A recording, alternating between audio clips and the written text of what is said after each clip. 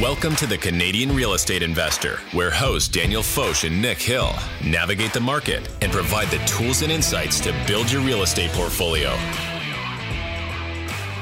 Okay, welcome back to the Canadian Real Estate Investor Podcast, which is a show in which we have this super special challenge that is coming out. We're launching a 5-day challenge to help you take the next steps to become a real estate investor. It is free, by the way. It's free. What? I know we have the course. Yeah, we have the course.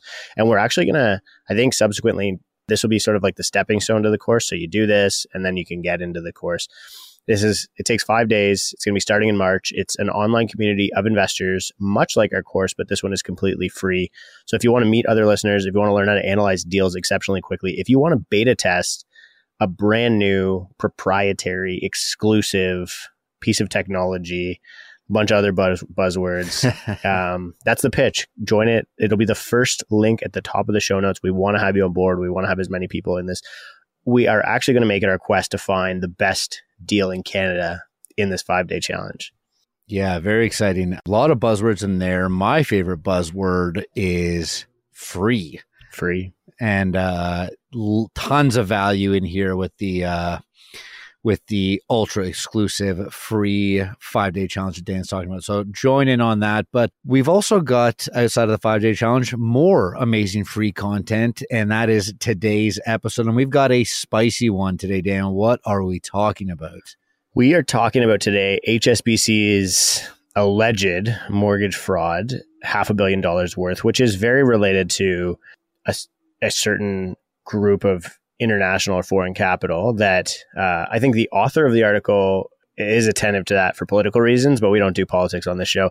We're interested in that for economic reasons because said economy, where said capital is from, we've talked about it on this show before, that economy is not doing so well, but we'll get to that.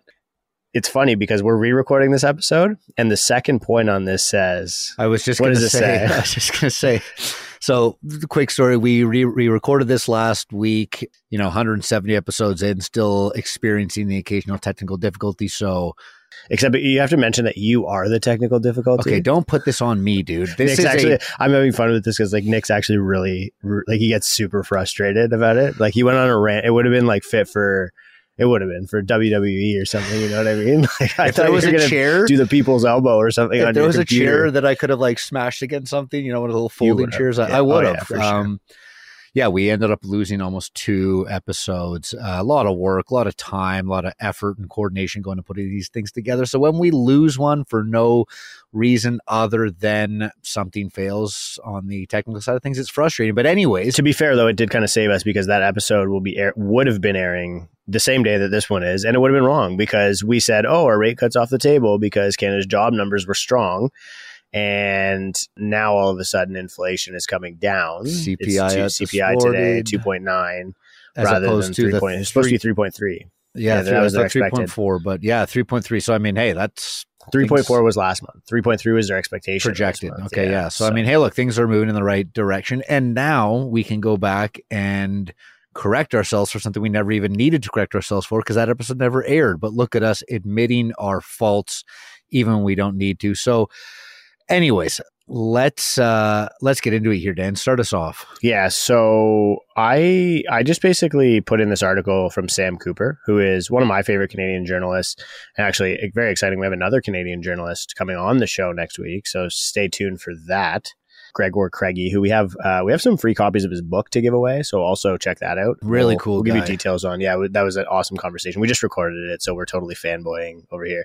And he's having an event in Toronto that we'll talk about on the show too, because we're going to attend that if anybody wants to hang out there. Anyway, this is an article from Sam Cooper, who is a Canadian journalist who started his own thing on Substack now, but he was working for a couple of different publications in Canada.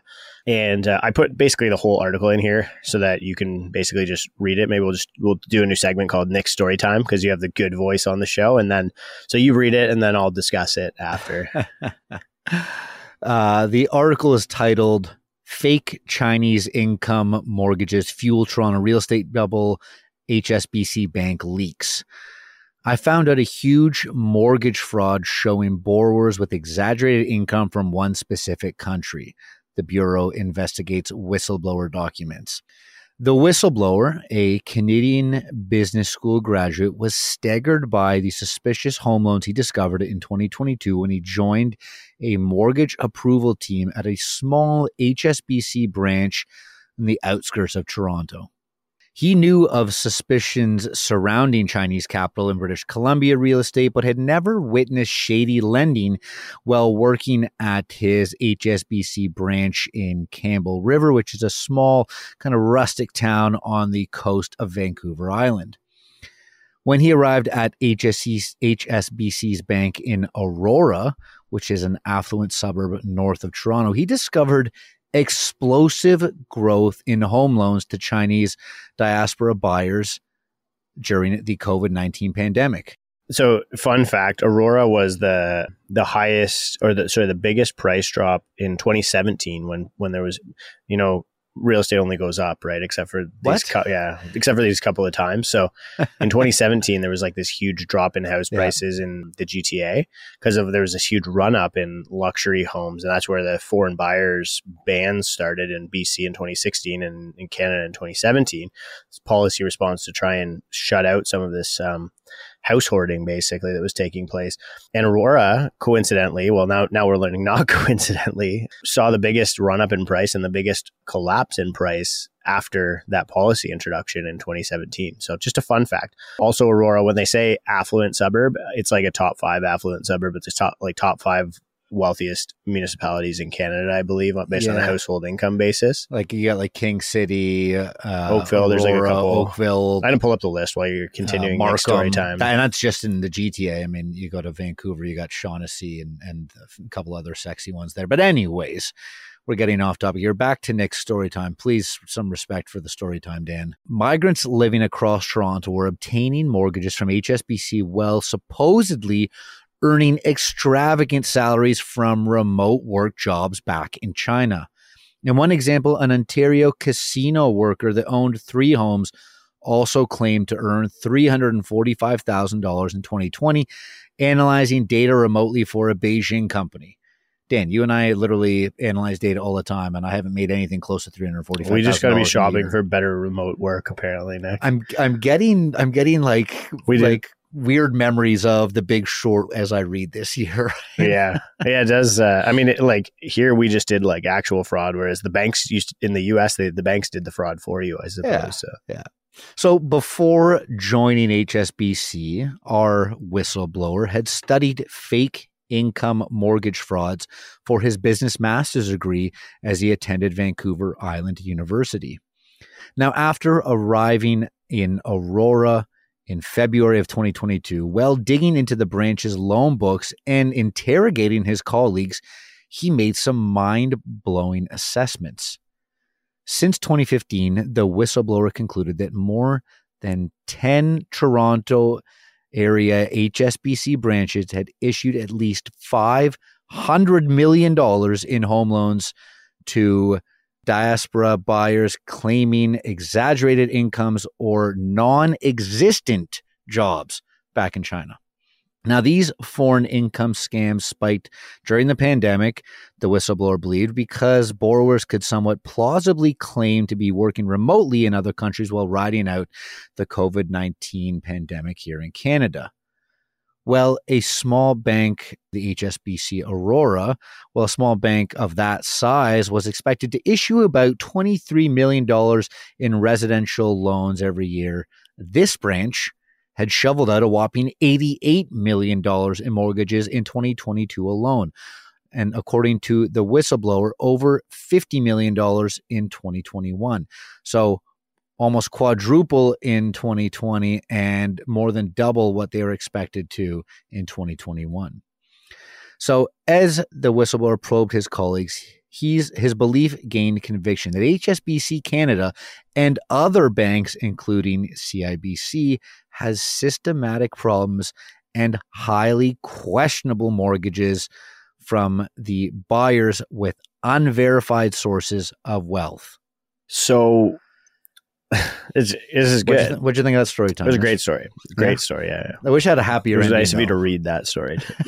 And I think it's not really news. Like, and I admire Sam as a journalist, one of my favorite Canadian journalists. If you get the chance, awesome writer as well, did a great book called Willful Blindness that talks a lot about this and a lot about political infiltration, money laundering, snow washing, drug and we've cartels. covered some of that stuff on different pods as well. Yeah. Yeah. And I mean, I think a lot of that, like, it's tough to say because like some of it could be a little bit, not sensational, but like, how much of it is actually like stuff that really impacts us or we brush up against or whatever versus, like what are the things that we need to be thinking about and worrying about. But there's a few, like, I think important considerations.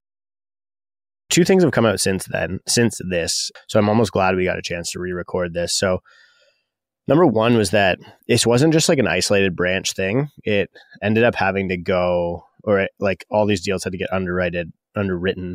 This is why I don't do Nick's story time. Underwritten on, I guess, like off the branch, probably Bay Street, something like that, where, the non-branch people, analysts, underwriters, etc., do the credit file and adjudicate the deal and then lend the paper. That's, if I'm trying to create value for you as a real estate investor, that's how kind of the supply chain of you getting your mortgage, right? You go to the branch or you go to a mortgage broker, they decide the credit product they're going to try and fit you in, you do your application, it gets adjudicated or underwritten by credit. They ask you a bunch of questions, ask you to prepare some documents, maybe ask you to sell your truck or change some random financial stuff. Speaking from experience. That actually happened to me.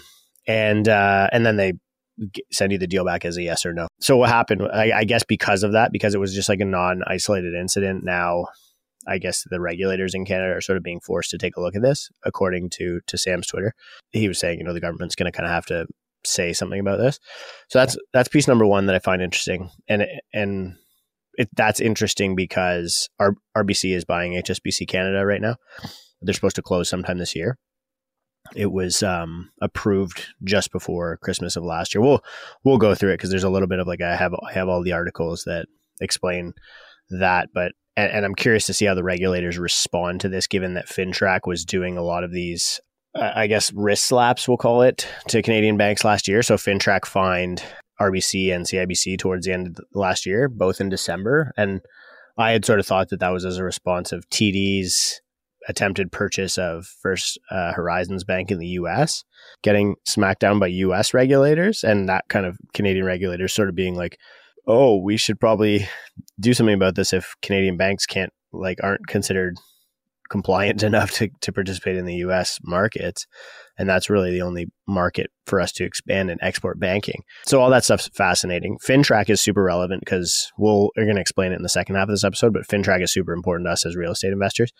But the other piece is that it came out that some individuals were getting rejected from HSBC because they couldn't prove the funds or whatever, and then just went and got mortgages from two other Canadian Big Six banks. So to say that this is, and I think it is almost disingenuous to say that this is funds from one country, or funds in one city, or it's only happening in one industry or whatever. I mean, this is a very rampant phenomena in Canada. There's two instances that I know that have been happening outside of, like, again, using the foreign capital as an example, where tradespeople for a long time would just like have their buddy write them a job letter. Like that was always a thing back in the day, right? That's mortgage fraud.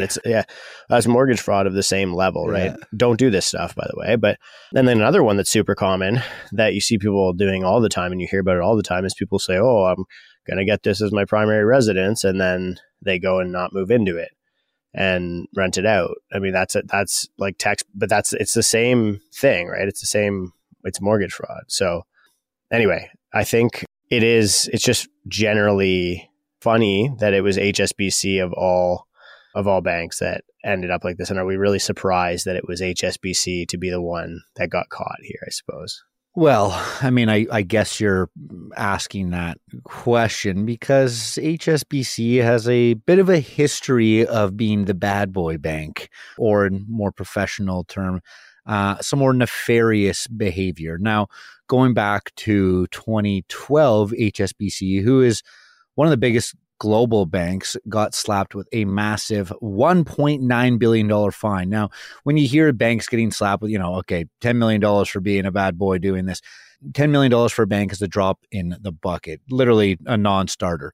$1.9 billion, that's going to affect any bank. That's like a GDP of a small country. That's a lot of money. Yeah, that's a lot of money. So again, back in 2012, HSBC gets slapped with a massive $1.9 billion fine for helping out those Mexican drug cartels with their transactions. So, I mean, literally like big bank, big criminal organization. Why not?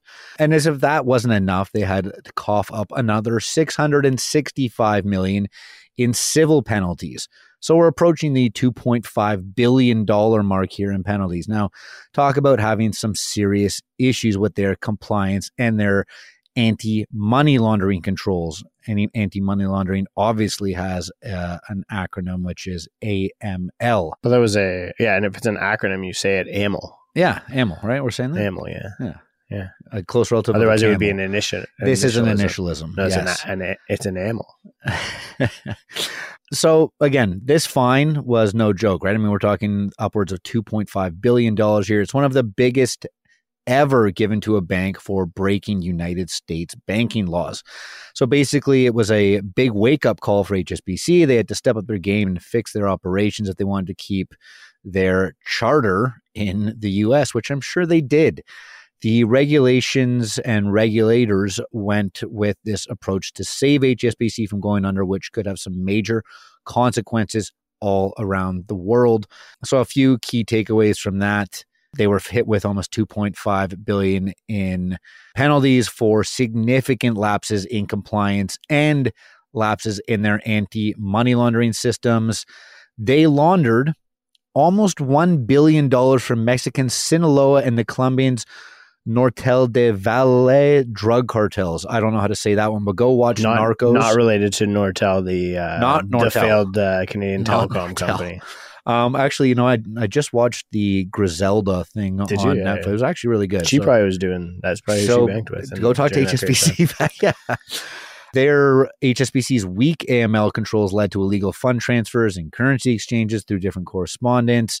And unfortunately, they weren't the only ones. There was a string of major globally recognized banks that were caught with illicit transactions, including ING, Barclays, and even our good old friends at the impeccable and impenetrable Credit Suisse, among others, that faced serious fines for violating sanctions in place against certain countries and organizations such as Iran, Libya, and of course, the cartels out of Central and South America. Very fun. So I guess the idea is that this is obviously a large total addressable market when we're thinking about. Yeah. So great TAM on this one. While probably not a safe industry to get into, probably a lucrative one. And it's funny, to me, I think about the classic case, which is Ozarks, right? Oh, great. Marty Byrde, and he talks about money laundering, and obviously he's doing it for a drug cartel in that show. Great show, excellent show, probably one of the best Netflix shows ever. Yeah. But he uses this Blue Cat Lodge. Is that what it's called? It's a I think something it is like that. Blue Cat, yeah. It's a and the Riverboat Casino. Yeah, and all that. no, but sorry for spoiling the show for anyone who doesn't want to go watch it. But yeah, no, he's developing this resort, it's like a waterfront hotel kind of thing. To launder money. And the reality is, if you, this isn't a not financial advice and not explaining to somebody how to or why one should, but contractors like cash, and so a lot of people will buy real estate and then spend the cash by giving it to contractors, and then they'll refinance the equity out of the house afterwards, or out of the Blue Cat Lodge afterwards, and then use it to convert, and then they'll earn money on paper from this legitimate business.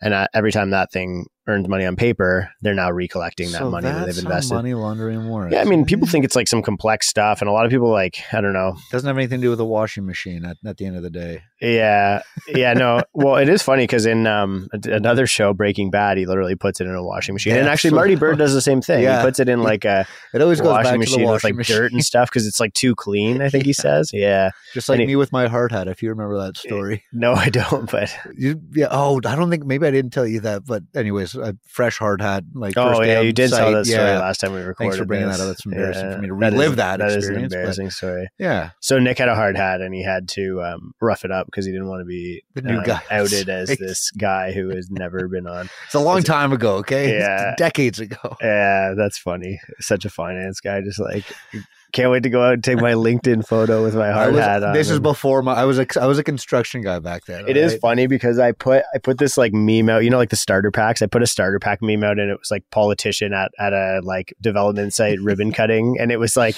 a bunch of like really expensive like hiking boots like that look like work boots so they can use them later, and then like a hard hat, obviously, and then a shovel with the sticker still on. Nice. And I literally saw, I'm not going to say who, but I literally saw a picture of like 5 politicians standing on a job site, all with like matching brand new shovels with the stickers still on. And I was like, I meant to post it, but anyway, it's funny. It's just funny. Politicians are funny to me. So let's get back on track. The AML thing, AML, anti-money laundering, AML is what we're calling it here. I always kind of felt like the regulators in Canada really started getting serious after that TD First Horizon deal fell through. So let's just I'll do a quick summary on that. So May 4th of 2023, TD and First Horizon mutually agreed to terminate the merger account. And then May 8th, it came out, this is in the Wall Street Journal, that U.S. regulators' concerns over TD anti-money laundering practices helped scuttle the First Horizon deal. And so I think this just really woke up the Canadian regulators, right? And that, and also I think FinTrack and like a lot of other government agencies in Canada the government needs revenue because they also have to pay these crazy interest costs.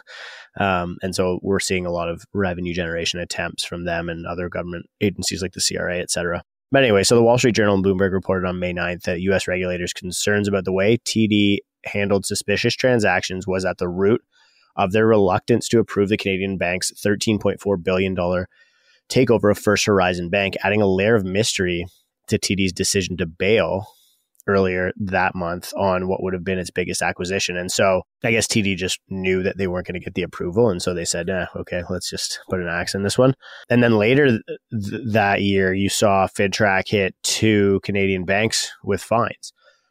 And this is extremely relevant to real estate, by the way, because when you hear us talk about FinTrack, you have to fill out one of these forms from FinTrack to report a transaction every time you buy or sell real estate. So example number 1, FinTrack imposes an administrative monetary penalty on the Royal Bank of Canada, just $7.5 million, not in the billions like HSBC. After FinTrack says the bank failed to report suspicious transactions. These are just speeding tickets from my perspective. Yeah. That's all it is. Literally, yeah. 2 days later, December 7th, FinTrack imposed an administrative monetary penalty on the Canadian Imperial Bank of Commerce. So why is this important? Why do we care about money laundering? And obviously it has an impact on the housing market. Obviously, it's interesting to see how exploitable the Canadian mortgage space is. But like, why as real estate transactors do we care about FinTrack? Yeah, great question. So FinTrack, first of all, FinTrack is the Financial Transactions and Reports Analysis Center of Canada. So Financial Intelligence Agency is an easy way to look at them. Now, per FinTrack, on their website, on the Government of Canada website, it says real estate brokers or sales representatives and real estate developers must fulfill specific obligations as required by the proceeds of crime and terrorist financing. And that is through the money laundering and the PCMLTFA Act. Do we have a... Is that an acronym? Acronym? Yeah. PCMLT. This is to help combat money laundering and terrorist activity financing in Canada. Now, according to the PCMLFTA, which is Proceeds of Crime, Money Laundering, and Terrorist Financing Act and its regulations, a real estate broker or sales representative can be an agent for buyers or sellers in real estate transactions. And as a real estate broker, you've got to do some stuff under the PCMLFTA. That's it. I'm having a hard time with this one. They really designed that acronym well. Yeah, it rolls off the tongue. Yeah. Now, you've got to abide by the rules under this when representing buyers or sellers, no matter the commissions or your fiduciary duties. But hey, if you only handle property management activities like leases or rentals and don't do any of the buying or selling, you don't have to worry about these obligations. But if you're a real estate sales representative working for a broker, working for a brokerage, have an active license and are buying and selling, reporting suspicious transaction is mainly the broker of records job. But you are both going to be accountable if any of this stuff comes up.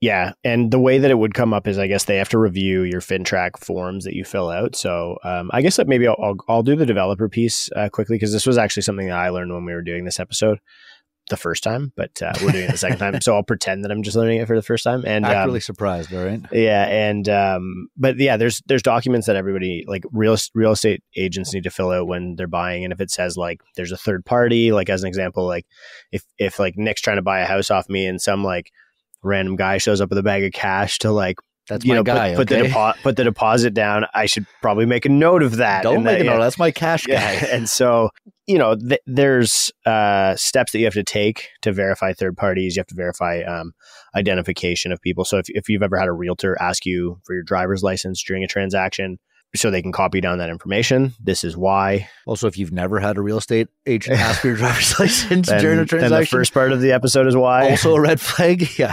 But yeah, so real, and I'm going to admit, I do find it kind of funny that realtors are the last line of defense against money laundering in Canada, and perhaps why it is such a almost comical. Yeah. Well, it's not just like that. Like, putting aside the reputation that realtors have in the world right now, but in Canada especially, as just like what they are. I don't need to even dive in on that one, but it's that you literally have the person who is most financially incentivized to see the transaction succeed. Like, you know what I mean? That is like, is that what ironic? Is that what that is? Well, it's just it's a conflict of interest. Yeah, possibly? That's a few different things. I think. Yeah. So I guess FinTrack realized this, and now mortgage professionals also have to do FinTrack documents. I think lawyers do too. I'm not sure about the lawyers. Mortgage agents, yes. Lawyers would make sense. I mean, to be honest, everyone involved in a massive real estate transaction, massive being anything in the couple $100,000s, because that's likely the biggest thing most people will ever buy. Yeah. Everyone should be abiding by these principles and regulations. I mean, I don't really think it's too much to ask. Yeah, I would agree with that. So anyway, they go on to say real estate developers also have to do this. So if a real estate developer isn't selling the house through a real estate broker or agent, then they have to collect FinTrack documents themselves. So they would have to verify the identity of the person purchasing the house on their own, rather than having the real estate professional do it. And they go on to qualify like what is a new house. And some of this is actually interesting because it could qualify to some of these like upzoning or flips. Like if you're a flipper, you might actually have to do it, because like a substantially renovated home with 90% or more of its interior renovated and subsequently sold by a real estate developer. This threshold aligns with Canada Revenue Agency's guidance on new homes for tax purposes in the case of substantial renovations, prefab homes, institutional buildings, etc. Anyway, the goal here is that they don't want you doing what I was describing Marty Bird could do, right? And it's more the seller. They would be trying to say, hey, like they would want to say, hey, where'd that cash come from? Because one of the things that I think a lot of people don't realize is that there's a cost. I don't know, you would call it a frictional cost or a transaction cost, the cost of doing business if you're laundering money, right? I think Marty Bird describes this in that show, but if it costs you like 10, 20, 15% to launder the money, so you're taking cash and you're losing 15% of it, but you're converting it to money that's on the books. Capital gains would be in line with that. If you had to pay 100% capital gains because you had no tax deductions because you paid for everything on the renovation of your Blue Cat Lodge in cash, right? You would still only be paying an effective tax rate of, what is it, like 26% on 50%, like whatever your capital gains tax rate is on all of that money. And obviously you're probably going to pay for the materials on paper because you can't find a cash supplier for materials, but labor, I think, is really, that's the one thing where obviously, and I've had people ask me this, like, I'm not just saying this because this stuff is hidden in plain sight. Like, it's not like I'm doing these deals. It's just like, you can go through any small town anywhere and say, there's an example.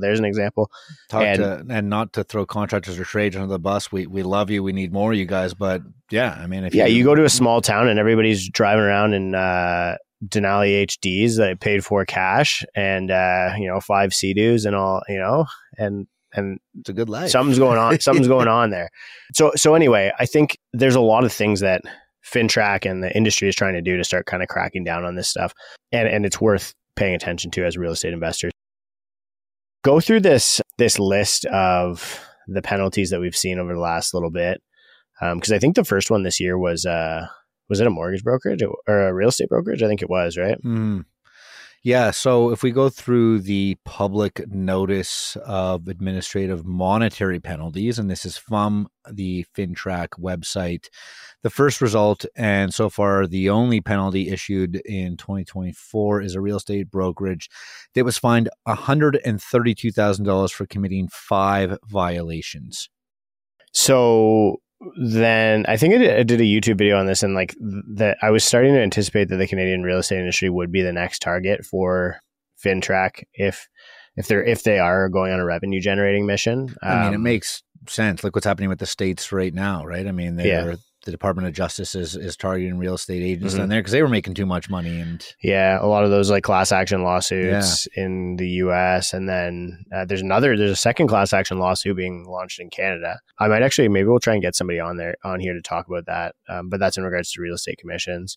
And I think real estate is a pretty low-hanging fruit of an industry. Like realtors aren't really the best at doing paperwork properly, and I say that from experience. Like I'm pretty self-aware, but like like present company not excluded. Like I have to have somebody help me with paperwork, So and I've done a lot of deals. It's just like you've been doing it for a little while. They do change it a lot. To be fair, like they've added like 4 new signatures in the last couple of years and stuff like that. So. And I do think I mentioned earlier that government arms like FinTrack and the CRA are kind of trying to generate revenue right now because the government is downsizing due to a budget deficit. Yeah, and are they downsizing though? I'm not sure, because I think our 48,000 new public sector jobs say otherwise. And Dan, can you clarify what I'm talking about right there? Because you had a really great, I think it was Twitter or X post. Some math. Yeah, I was doing some math. Try to keep up here, everyone, as Dan does some very... Yeah, also great segue. That might actually be the best one. So we'll move over to the job numbers and rate cuts potentially, which now is maybe the opposite. I don't know. Are rate cuts back on the table? Are they off the table? Or hikes I don't know, man. It changes temperamental weekly, data. The bond yield curve is like a roller coaster. But anyway, so it says a rate cut will need to wait until mid-year at the earliest. Markets and economists react to Canada's jobs data. And they're referring to the data, the labor force survey, January 2024 is what their article is referring to, where it says employment increased by 37,000 in January following 3 months of little change. And basically what happened was, so you said, the public sector added 48,000 jobs. Yes, correct. But yet employment increased by only 37,000. So the public sector added 48,000 of those 37,000 jobs, which means that the Canadian economy on the private sector actually added negative 11,000 jobs. And so the question becomes, are we actually like, is the economy actually growing, right? Is employment actually improving? And estimates that 10,000 of those 11,000 jobs that were lost were part-time. I mean, those are numbers that, you can't see this because it's a podcast, but I'm rolling my eyes a little bit right now. Public sector jobs being added, great. It's a great thing, right? We want jobs to be added. If the government's incentivizing and increasing their workforce, that's awesome. We need, go hire more people at CMHC. That's probably the first thing you should do.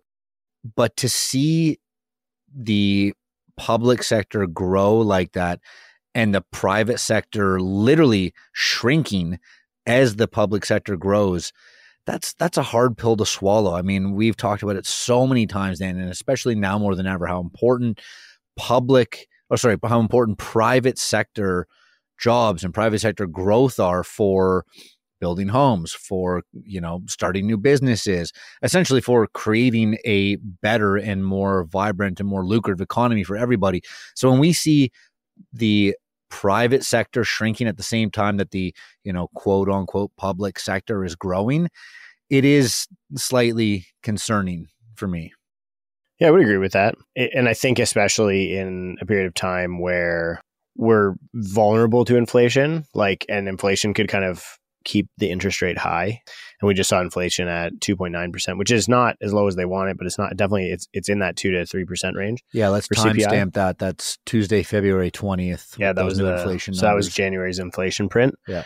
And so adding more jobs is inflationary because more people are making more money, which means that they have more money to spend. And I think the Bank of Canada is kind of watching a lot of this stuff very carefully and core inflation has been a little bit stickier to come down, and that's the main metric that they use. So I think a lot of people want to say, oh, rate cuts are going to happen. Or first it was like rate cuts are off the table because of employment. I think Minister of Finance was like cheering on, oh, the economy is so strong. It's like, okay, well, you don't cut rates in a strong economy. And then it was like, okay, well, now inflation's low, so maybe cuts are back on the table. I think they'll probably skip. Is it April, the first cut? I think April was supposed to be the next one. Yeah. I think they'll skip that. Maybe we'll see July. I think July is kind of where they're forecasting now.